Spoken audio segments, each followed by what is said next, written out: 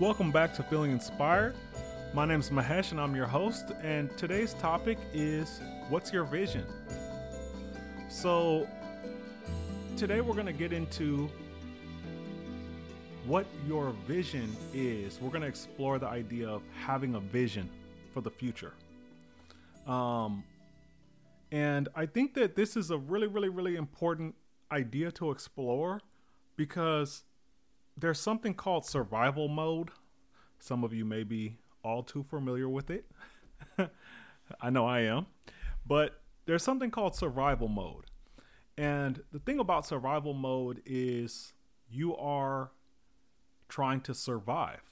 It's literal, right? The circumstance might not be life or death, but psychologically, it is literal. You're trying to survive.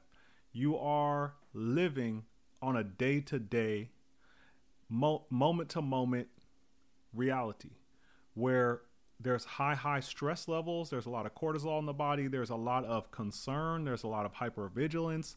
And you're just like trying to make it, in a sense, through the day without dying.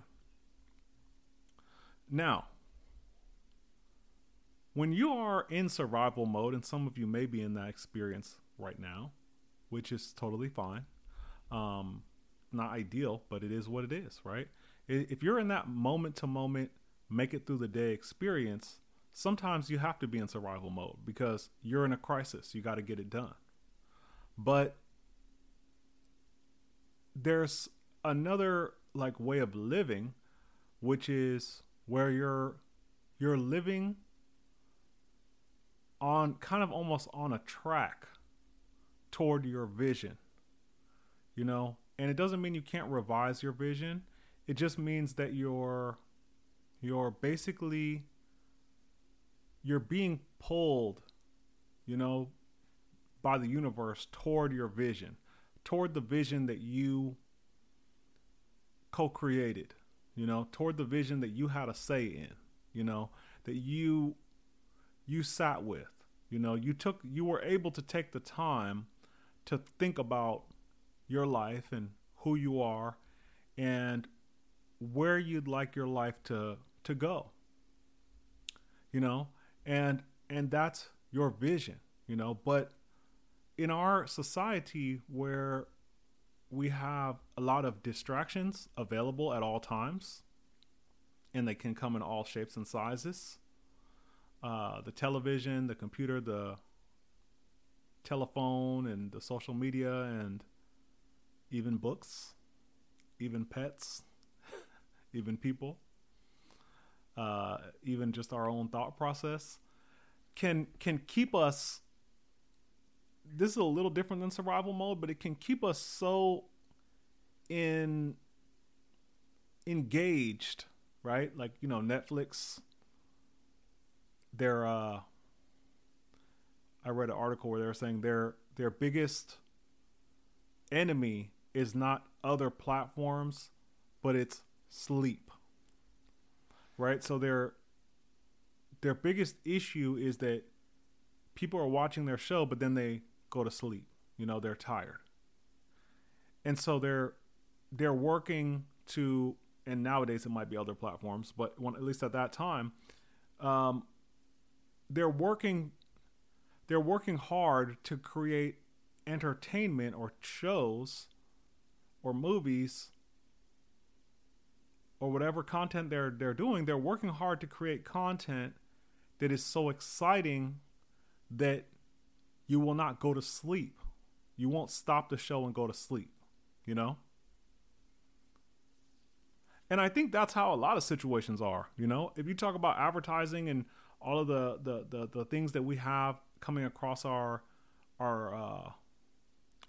mind, all these things that we encounter, right? There's a persuasiveness to these different things to keep us engaged with that thing. This can be drama, family drama, work drama, like I said, even it could be even pets. I know sometimes in the morning, every once in a while, I'll get into like a little bit of like a jam where I'm trying to make it to the gym before I go to work. And I'll wake up and I'm like, oh, I woke up a little late. If I leave now, I could still get in a good 45 minutes. Make it back before I start work. So I get up and I'm feeling good. I'm like, okay, I'm about to do this. Brush my teeth, wash my face, just kind of get ready, put my shoes on. And then I have 2 cats. One of my cats that I call Baby Kitty. Baby Kitty has this thing where she loves to be pet when you first wake up. It doesn't have to be when she first wakes up, but when you wake up and you make the bed, she'll jump on the bed and she wants to have like special time with you, and she wants to just kind of like, she wants you to pet her and just, have like a morning moment with her. And it's a very special moment because this particular cat, she's a little bit, she's a rescue cat and she has some trauma and she's not always the most loving and friendly. But in that particular moment, she is very loving. And so I've noticed that this has happened before where I have this plan to, take care of myself and really just, kind of get to the gym and do my thing. And I get up and I'm late and I'm rushing. And then I see Baby Kitty there and she wants me to pet her. And I'm thinking, let me just pet her a little bit. And so I pet her a little bit. And then I take a little bit longer. And then I look at the clock and I'm like, I don't have enough time to go to the gym anymore, I mean, it's funny, but it's kind of like, dang, so sometimes I'll see Baby Kitty jump on the bed, in the morning and I'm like, I got to get to the gym. Like, I'll give her like 1 or 2 pets, pet her a little back and then I'm out, I'm like, I got to go. And she's like, meow, meow. And I'm like, yeah, I know, I get it, but I woke up late, so I don't know what to tell you, and I think that that's why I included pets in there, right? As these things that could be awesome and amazing and wonderful and, really propel you forward in your life, but then they can also pull you away. And pull you away from what? Your vision, right? So first and foremost is to work to create a vision. And then, secondly, to protect that vision. So anyway, this is a short episode. I just wanted to just talk about your vision, stepping out of survival mode, stepping into intentionality, and creating a vision and protecting that vision and working toward it.